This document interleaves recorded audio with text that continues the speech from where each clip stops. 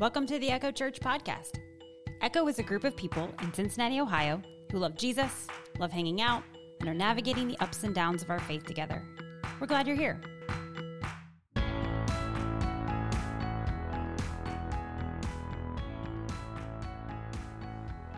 It seems to happen every year as it's getting colder out.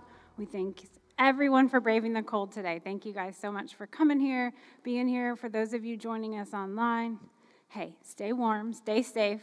Thanks for joining us that way too. But you know, when it's cold outside, you just want to snuggle inside, right?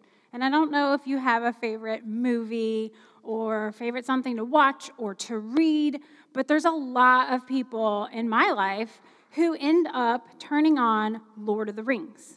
I don't know, who in here has seen or read Lord of the Rings? Yes, and then how many of you are multiple times? Viewers, many times. Okay, great. We're all, this is a good moment. Thank you. I need some people responding here. So I was excited because last week I didn't get to attend, but Dylan was gathering some people to try to go because they were putting the extended versions back in our local theater so you could watch it on the big screen. That is 3 nights in a row because the total is 11 hours, 36 minutes with the extended versions. So it took 3 nights. And I won't even add up the time that it takes to read because I never have. Sorry, guys. I read The Hobbit. I mean, that was like, I could do that, right? Hobbit was my thing. I started Lord of the Rings, and then I was like, I can't picture this. So now that I've watched the movies, I really think my brain for fantasy, it takes me a bit, okay? So don't judge me. Now, people, why do we return to this story again and again? I can feel it, but sometimes it's hard to put into words. And so I tasked some friends this week to see if they would share and try to put into words for me so that I could use them. That's what good preachers do. Okay, so Dylan, Matt, Eli, and Sam Routson, I asked all of them if they would please, they liked to give me some words this week. Now, when I was reading their responses, I noticed some themes come up because what draws us in is pretty universal. So let's look at 3 different ways that Lord of the Rings captures our spirit. The first was friendship. The first book is named Fellowship of the Ring for a reason. There is a drawing together of people who didn't know each other before, who may not like each other. As Dylan said, different folk that are not fond of each other is the key. Several characters have to figure out how to work with people they don't like, but they need one another. As Matt says, asking for help goes a long way toward redemption. And Sam also said it shows that we must answer the call when others are in need. So there on the screen, we have visuals. And a family member of mine just said, you know, it was really powerful to her that when she didn't have strong friendships in her life, that she had hope that there was some more that could come her way, that she could look out for good people on her way. Another thing that these friends all mentioned was this idea of goodness and simple, small creatures like hobbits striving to do small things that overcame great obstacles, that would confront great evil. And as Matt pointed out, Lord of the Rings, the evil doesn't set itself as polar opposites of good. It's actually everyone is tempted at some point because that evil looks a bit fulfilling for a time. And so the reality of this journey is placed before us on screen, and it feels a lot like life. And finally, each of them mentioned the word hope. Because isn't that why we get into big stories? Any kind of story that you find yourself connected to, perhaps it's because you're ready to escape reality for a little bit, and you need to have that hope that there's a happy ending, right? That there is a good ending. And this one shows the reality that there is pain, that there is death, that there is hurt, and yet there is some sort of victory in the end. Hope comes from small things done with intention. Hope in the face of overwhelming odds. Always hope, even in the darkest of times. Those were the words from our Echo friends. So that friendship and the goodness and the hope, it might feel quite biblical to you, and that's on purpose, because J.R.R. Tolkien was a Jesus follower himself. And so he placed those concepts of his own journey of faith within his writing. And we have a new scripture series that we're starting. We're going to study in the book of Hebrews. And maybe, Dylan, Shantae, and I, we try to be creative when we come up with our series. And maybe our minds were just a little too in Middle Earth. I don't know. But when we were studying Hebrews and we were looking at the different themes that came out to us, we decided to call this Jesus, There, and Back Again. Because in this book, we are going to travel throughout history, because what this author is trying to do for their friends is to take them and show them this journey that God was taking people on and that Jesus was the culmination of. And figuring out our faith, it feels like a quest at times, right? Maybe it feels like those mountains in the background where you're thinking, I don't know the right direction. I don't know if I can trust the people around me. I don't even know what the point is of this after all.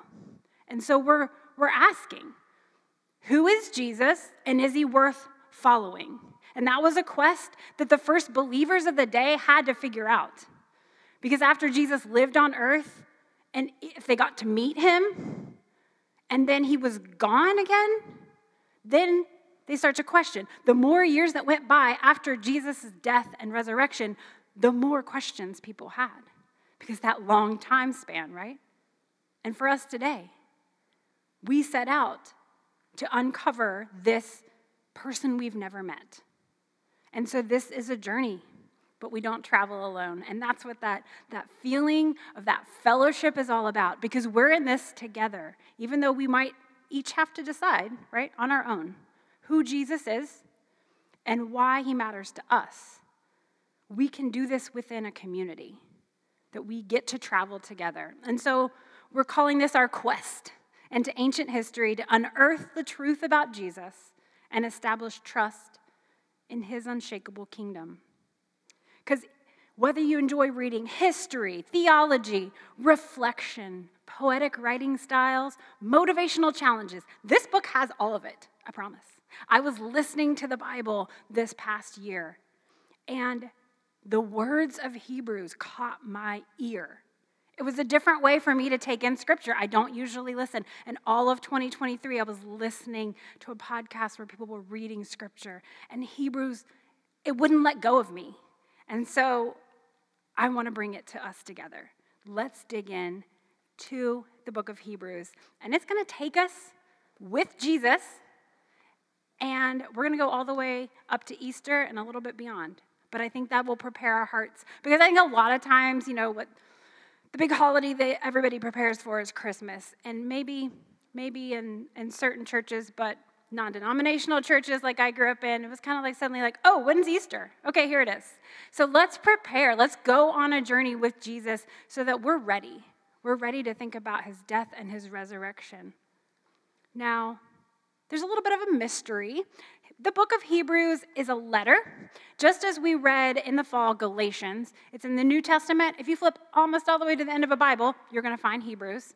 And all of those were these letters that were written from a church leader or someone mature in the faith, trying to speak to different congregations, which they were meeting in houses. They were these small groups in homes, worshiping Jesus and just trying to figure it out, because they were the first ones on the scene. And so they're getting encouragement from someone to say, here's how to do it, or here's how to keep going, or remember this is the Jesus that you're worshiping, and if you remember who he is, then it's going to help you live it out, right?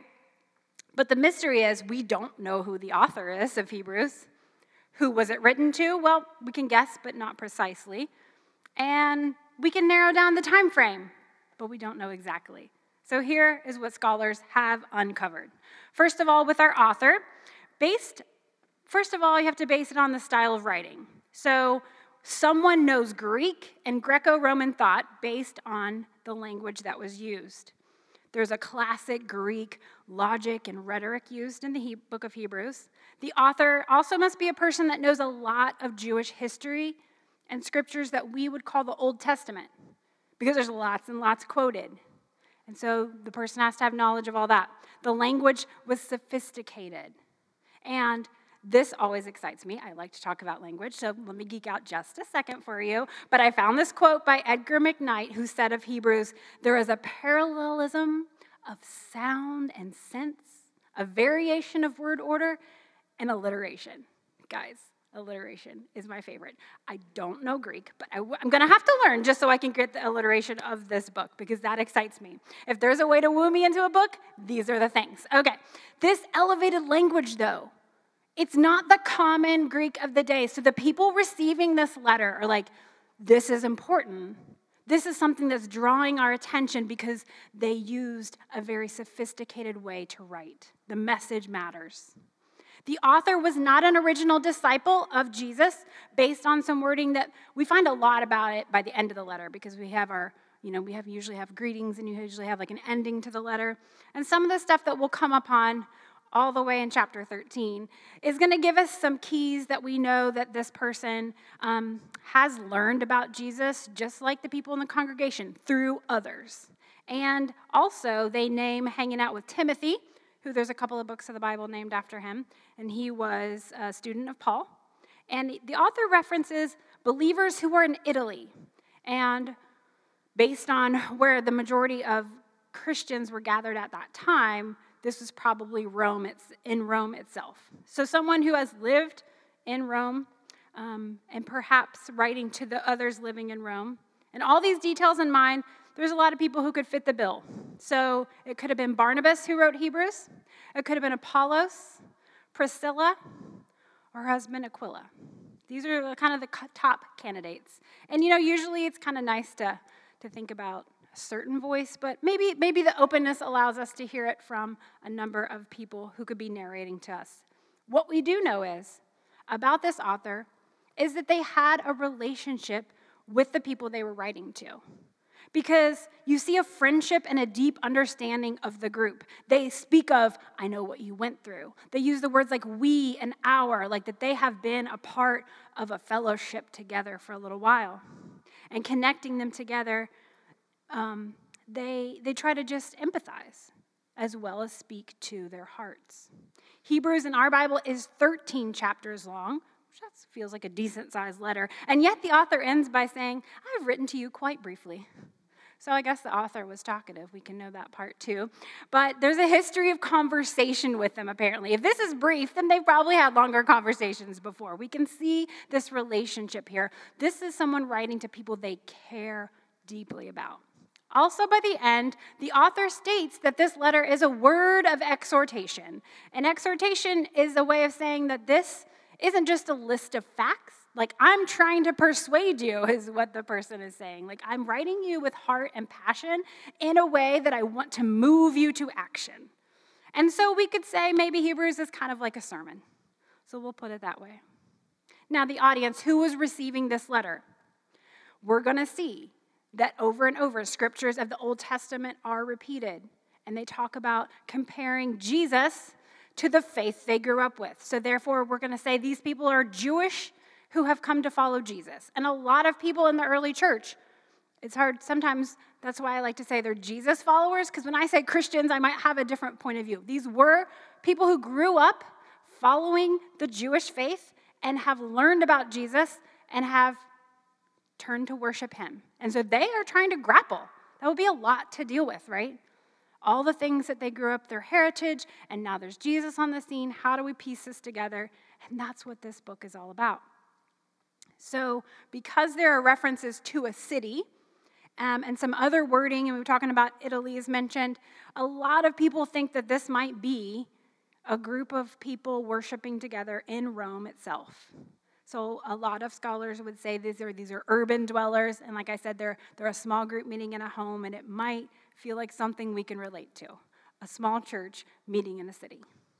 Now, our time frame, I want to show us like a timeline because this helps my brain when I visualize things. So we have Jesus' death, AD 33, most likely. And then there's a man named Clement, and they found a writing of his dated precisely AD 96.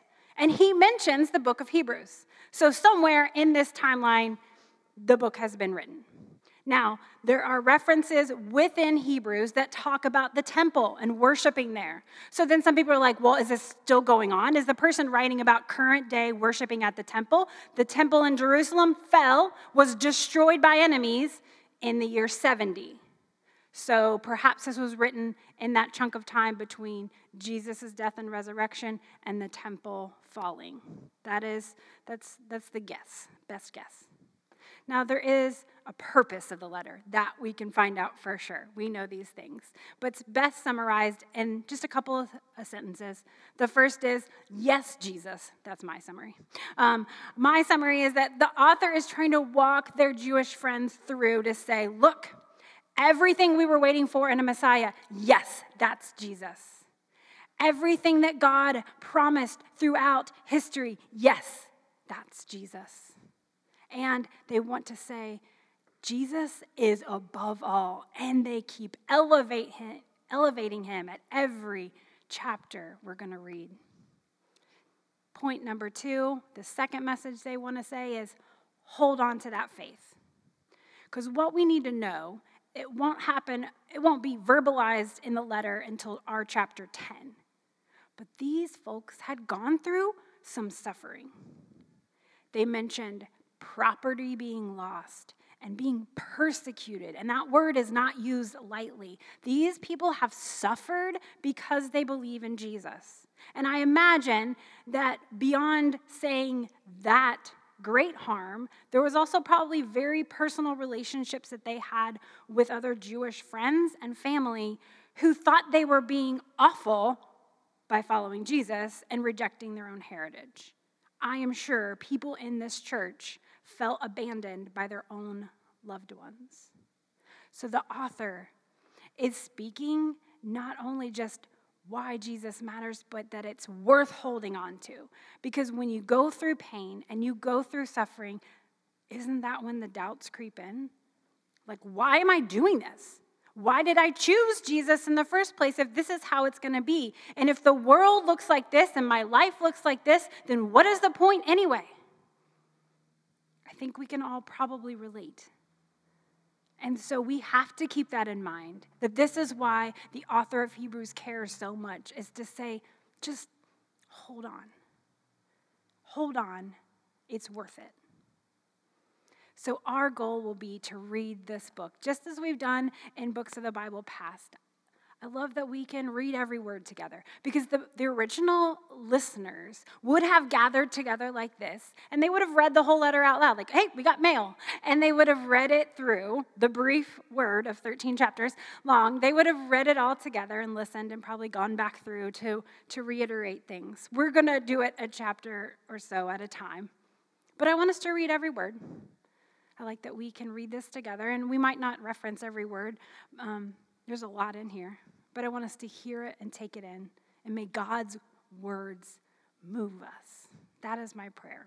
So we're going to be in chapter 1 today, and we're going to take an overview of how this begins and how Jesus is elevated in Hebrews chapter 1. Let me begin reading verse 1. In the past, God spoke to our ancestors through the prophets at many times and in various ways. But in these last days, he has spoken to us by his Son, whom he appointed heir of all things, and through whom he also made the universe. The Son is the radiance of God's glory, the exact representation of his being, sustaining all things by his powerful word. After he had provided purification for sins, he sat down at the right hand of the Majesty in heaven. This one I'm reading from the New International Version. I grew up in this, and these opening phrases have always stuck with me. Now, the beginning that this author is trying to do, he's trying to begin to say, here's Jesus. He wasn't just human. I want to show you that he was greater than human. And so the author begins by comparing Jesus to several messengers. The first one's here because we're talking to Jewish people here. He's like, our ancestors and prophets, these were great people of the Jewish faith. And he's like, Jesus was like them, but greater. Yahweh is the name of God. We talked a couple weeks ago that we had read in the book of Exodus that God reminded people, you can call me my name. Yahweh, the great I am. And so we're going to call him that here. Yahweh chose a specific people. It was a family of Abraham, and they grew into a nation, the the Israelites. And Yahweh chose them for a purpose. He said, I want you to live like me in order that you may be a light to the whole world. They always had this purpose. But people are peopling, and they strayed. We all do. And so Yahweh would send new messages to them. Just be like, hey, time to focus on this now. Let's just kind of steer it back over here. And Yahweh would speak through prophets. And each prophet kind of had a certain theme they were speaking on based on where Israel was in the lifespan of their nation at the time. So if you look up Amos, he's calling for social justice. You look up Isaiah, stressing God's holiness. Hosea was all about forgiving love, the forgiving love of God. And John the Baptist was also a prophet of Jesus, preparing a pathway for Jesus himself. So this letter begins by saying Jesus was like a prophet, but more.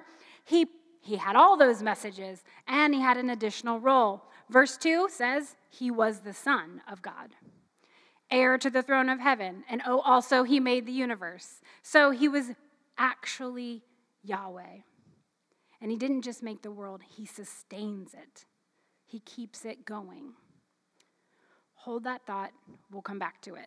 Let's see another messenger that Jesus is compared to. Verse 4. So Jesus became as much superior to the angels as the name he has inherited is superior to theirs. For to which of the angels did God ever say, you are my son, today I have become your father? Or again, I will be his father and he will be my son. And again, when God brings his firstborn into the world, he says, let all God's angels worship him. And in speaking of angels, he says, he makes his angels spirits and his servants flames of fire. So something in this culture of the day is what the author is addressing. They're like, okay, maybe there's this polytheistic culture that they're likely living in, and there's a lot of options for worship. And so this author is trying to say, hey, angels are great. They are messengers. They aren't necessarily worship-worthy. So remember that Jesus was worshipped by angels, therefore join the angels and worship Jesus. There was this persuasiveness here, right? To say angels were messengers from Yahweh, and yet Jesus is greater than. So here, the author of Hebrews starts here, and you're already seeing lots of scripture, right? And this one we have Psalm 2, 2 Samuel 7, Deuteronomy 32, Psalm 89, Psalm 104, all of that in those quotes that we just read. So already, right, the people have to have knowledge of this. And also that they care about it, right? That these scriptures matter enough to them that they're going to say, okay, you're putting together the pieces for us. So the author is saying Jesus is who was being spoken of here, connecting some dots. And let's keep reading. We're going to go to some more scripture that elevates Jesus' status. Verse 8. But about the Son, he says, your throne, O God, will last forever and ever. A scepter of justice will be the scepter of your kingdom. You have loved righteousness and hated wickedness. Therefore, God, your God, has set you above your companions by anointing you with the oil of joy. He also says, in the beginning, Lord, you laid the foundations of the earth, and the heavens are the work of your hands. They will perish, but you remain. They will wear out like a garment. You will roll them up like a robe. Like a garment, they will be changed. But you remain the same, and your years will never end. To which of the angels did God ever say, sit at my right hand until I make your enemies a footstool for your feet? Are not all angels ministering spirits sent to serve those who will inherit salvation? That last little bit, humans were those who inherit salvation. So angels, another function of them, they're serving Yahweh and they're ministering, caring for people. Again, the author is like, this is why you don't need to worship them, but worship the one they're serving, Jesus. More scripture here. We have Psalm 45, 102, 110. And these are ancient songs. We have gone through a whole series on Psalms. So it's like people were singing these words. So imagine the people reading this letter hearing it read aloud, or like, oh, I know that song. We sang that the other day. But then the author is trying to say, guess what? Those words that you're singing out loud were about Jesus. You've always been worshiping Jesus and you just didn't know yet. And so the author is trying to take and say, Jesus is the one holding that scepter of justice. He loves righteousness. And so then they can think back to the things they learned about Jesus to be like, oh, was he just when he lived on earth? Was he righteous? And they can put these pieces together. The author of Hebrews is saying all of these words from our ancestors, Jesus was the one we were waiting for. And he is the one that we want to worship. As we've said, this author, they want their friends to know it's okay.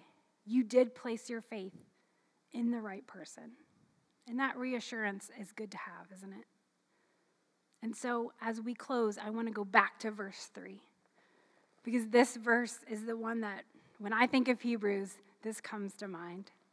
Jesus is the radiance of God's glory and the exact representation of his being.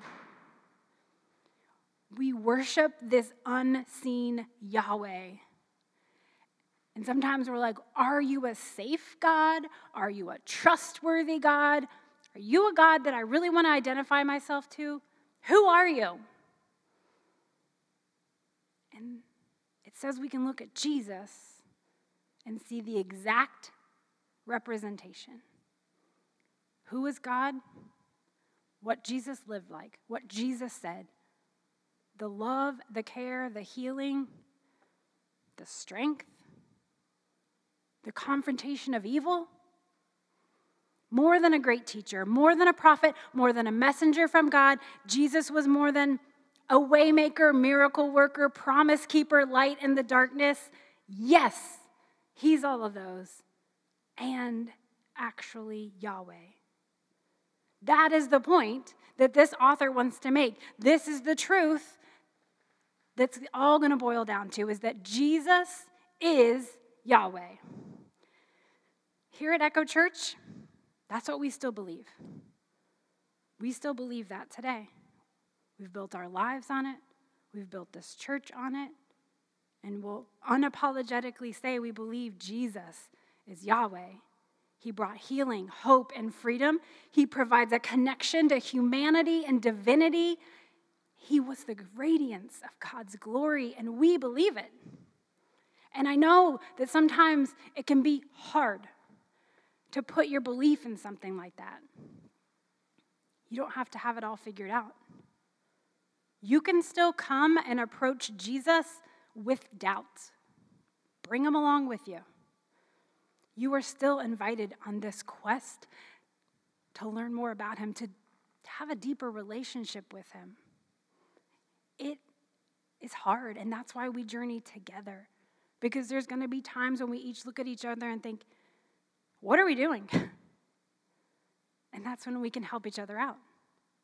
We're like, yes, I still believe this. Do you still believe it? Let's repeat it. Let's sing about it. Let's read again and remember why. The followers in the very first church, they had to ask themselves this question. For them, Jesus said he would return again, and they're like, okay, any day now. We've been waiting a few years. And the longer it went, the more nervous they got. Think about us today. Where are we placing our hope? How do we know we can cling to him? Throughout the rest of the letter, the author of Hebrews is going to take their friends there and back again. I'm going to trip over the rug. But there's this journey, there's this quest, right? And I'm just trying to put it that way to say, like, it's not going to be solved quickly. It's not going to be something that you flip a switch and it's suddenly like, my faith is on fire. Maybe you have those moments, but I feel like there's more of the day-to-day to be like, this was great. It was a great day. And then the next day, it feels like utter darkness. But we're all going through it. And there's so much joy that's unexpected. And there's so much hope that we can have. And so if we keep this journey mentality, this quest, this this lengthening, that this faith isn't something that just fly by night, but it's rooted and grounded in so many years of history and faith, the faith of others who paved the way for us. It's an ancient thing that we can take part of. Jesus was the fulfillment of hope, the redeemer of brokenness, the open door to the bright future. And so we want to go there and back again with Jesus and find that for ourselves too. So my hope is that we can have fellowship together on this journey. Maybe look around and think, this is not people I would have thought I was going to be church family with. I think that all the time about you. Just kidding. You think that about me. It's great. We're unexpectedly together. And so why are we here? Why did God draw us together in Cincinnati at Echo Church 2024? How can we make each other better, stronger? My other hope and prayer is that whatever you're working through with Jesus, where your faith and relationship with him is right now, I hope that our time in Hebrews will just give you a bit more strength on your quest and your faith. So we're going to do this every week. We're going to open up the book of Hebrews together. We're going to read. We're going to grapple. That's where we've set our plan. So we're going to end in a time of communion as well.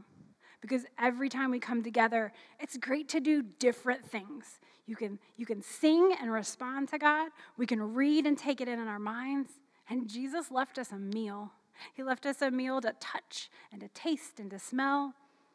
And Hebrews 1:3 told us that after he provided purification for sins, he sat down at the right hand of the majesty of heaven. And we remember every week through a meal that Jesus died, and not only that, he rose again. That's that hope. He died and he rose again, and we remember his sacrifice and his redemption and his hope. So I'm going to pray, and then when you want to participate, if you want to join us in this meal, we're going to have friends down front serving for us, and we're just going to take time to think about these words and think about Jesus. Will you pray with me? Jesus, thank you that you are Yahweh, and we can speak directly to you. We can speak with you, and you hear us, you know us. You've been a human like us. Thank you for wanting to connect with us and connect us to holiness, hope. Thank you for living through joys and living through darkness and giving us a path that we can follow, a role model we can look to.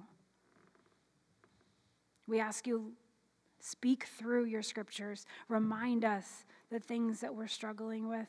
Show us, open our eyes and our hearts and our minds. Thank you for giving us reminders through people, through the scriptures, and through the experiences that we have in our day-to-day lives. We lift you up. We lift up the name of Jesus. We lift up your holiness. We lift you up as Yahweh. Amen.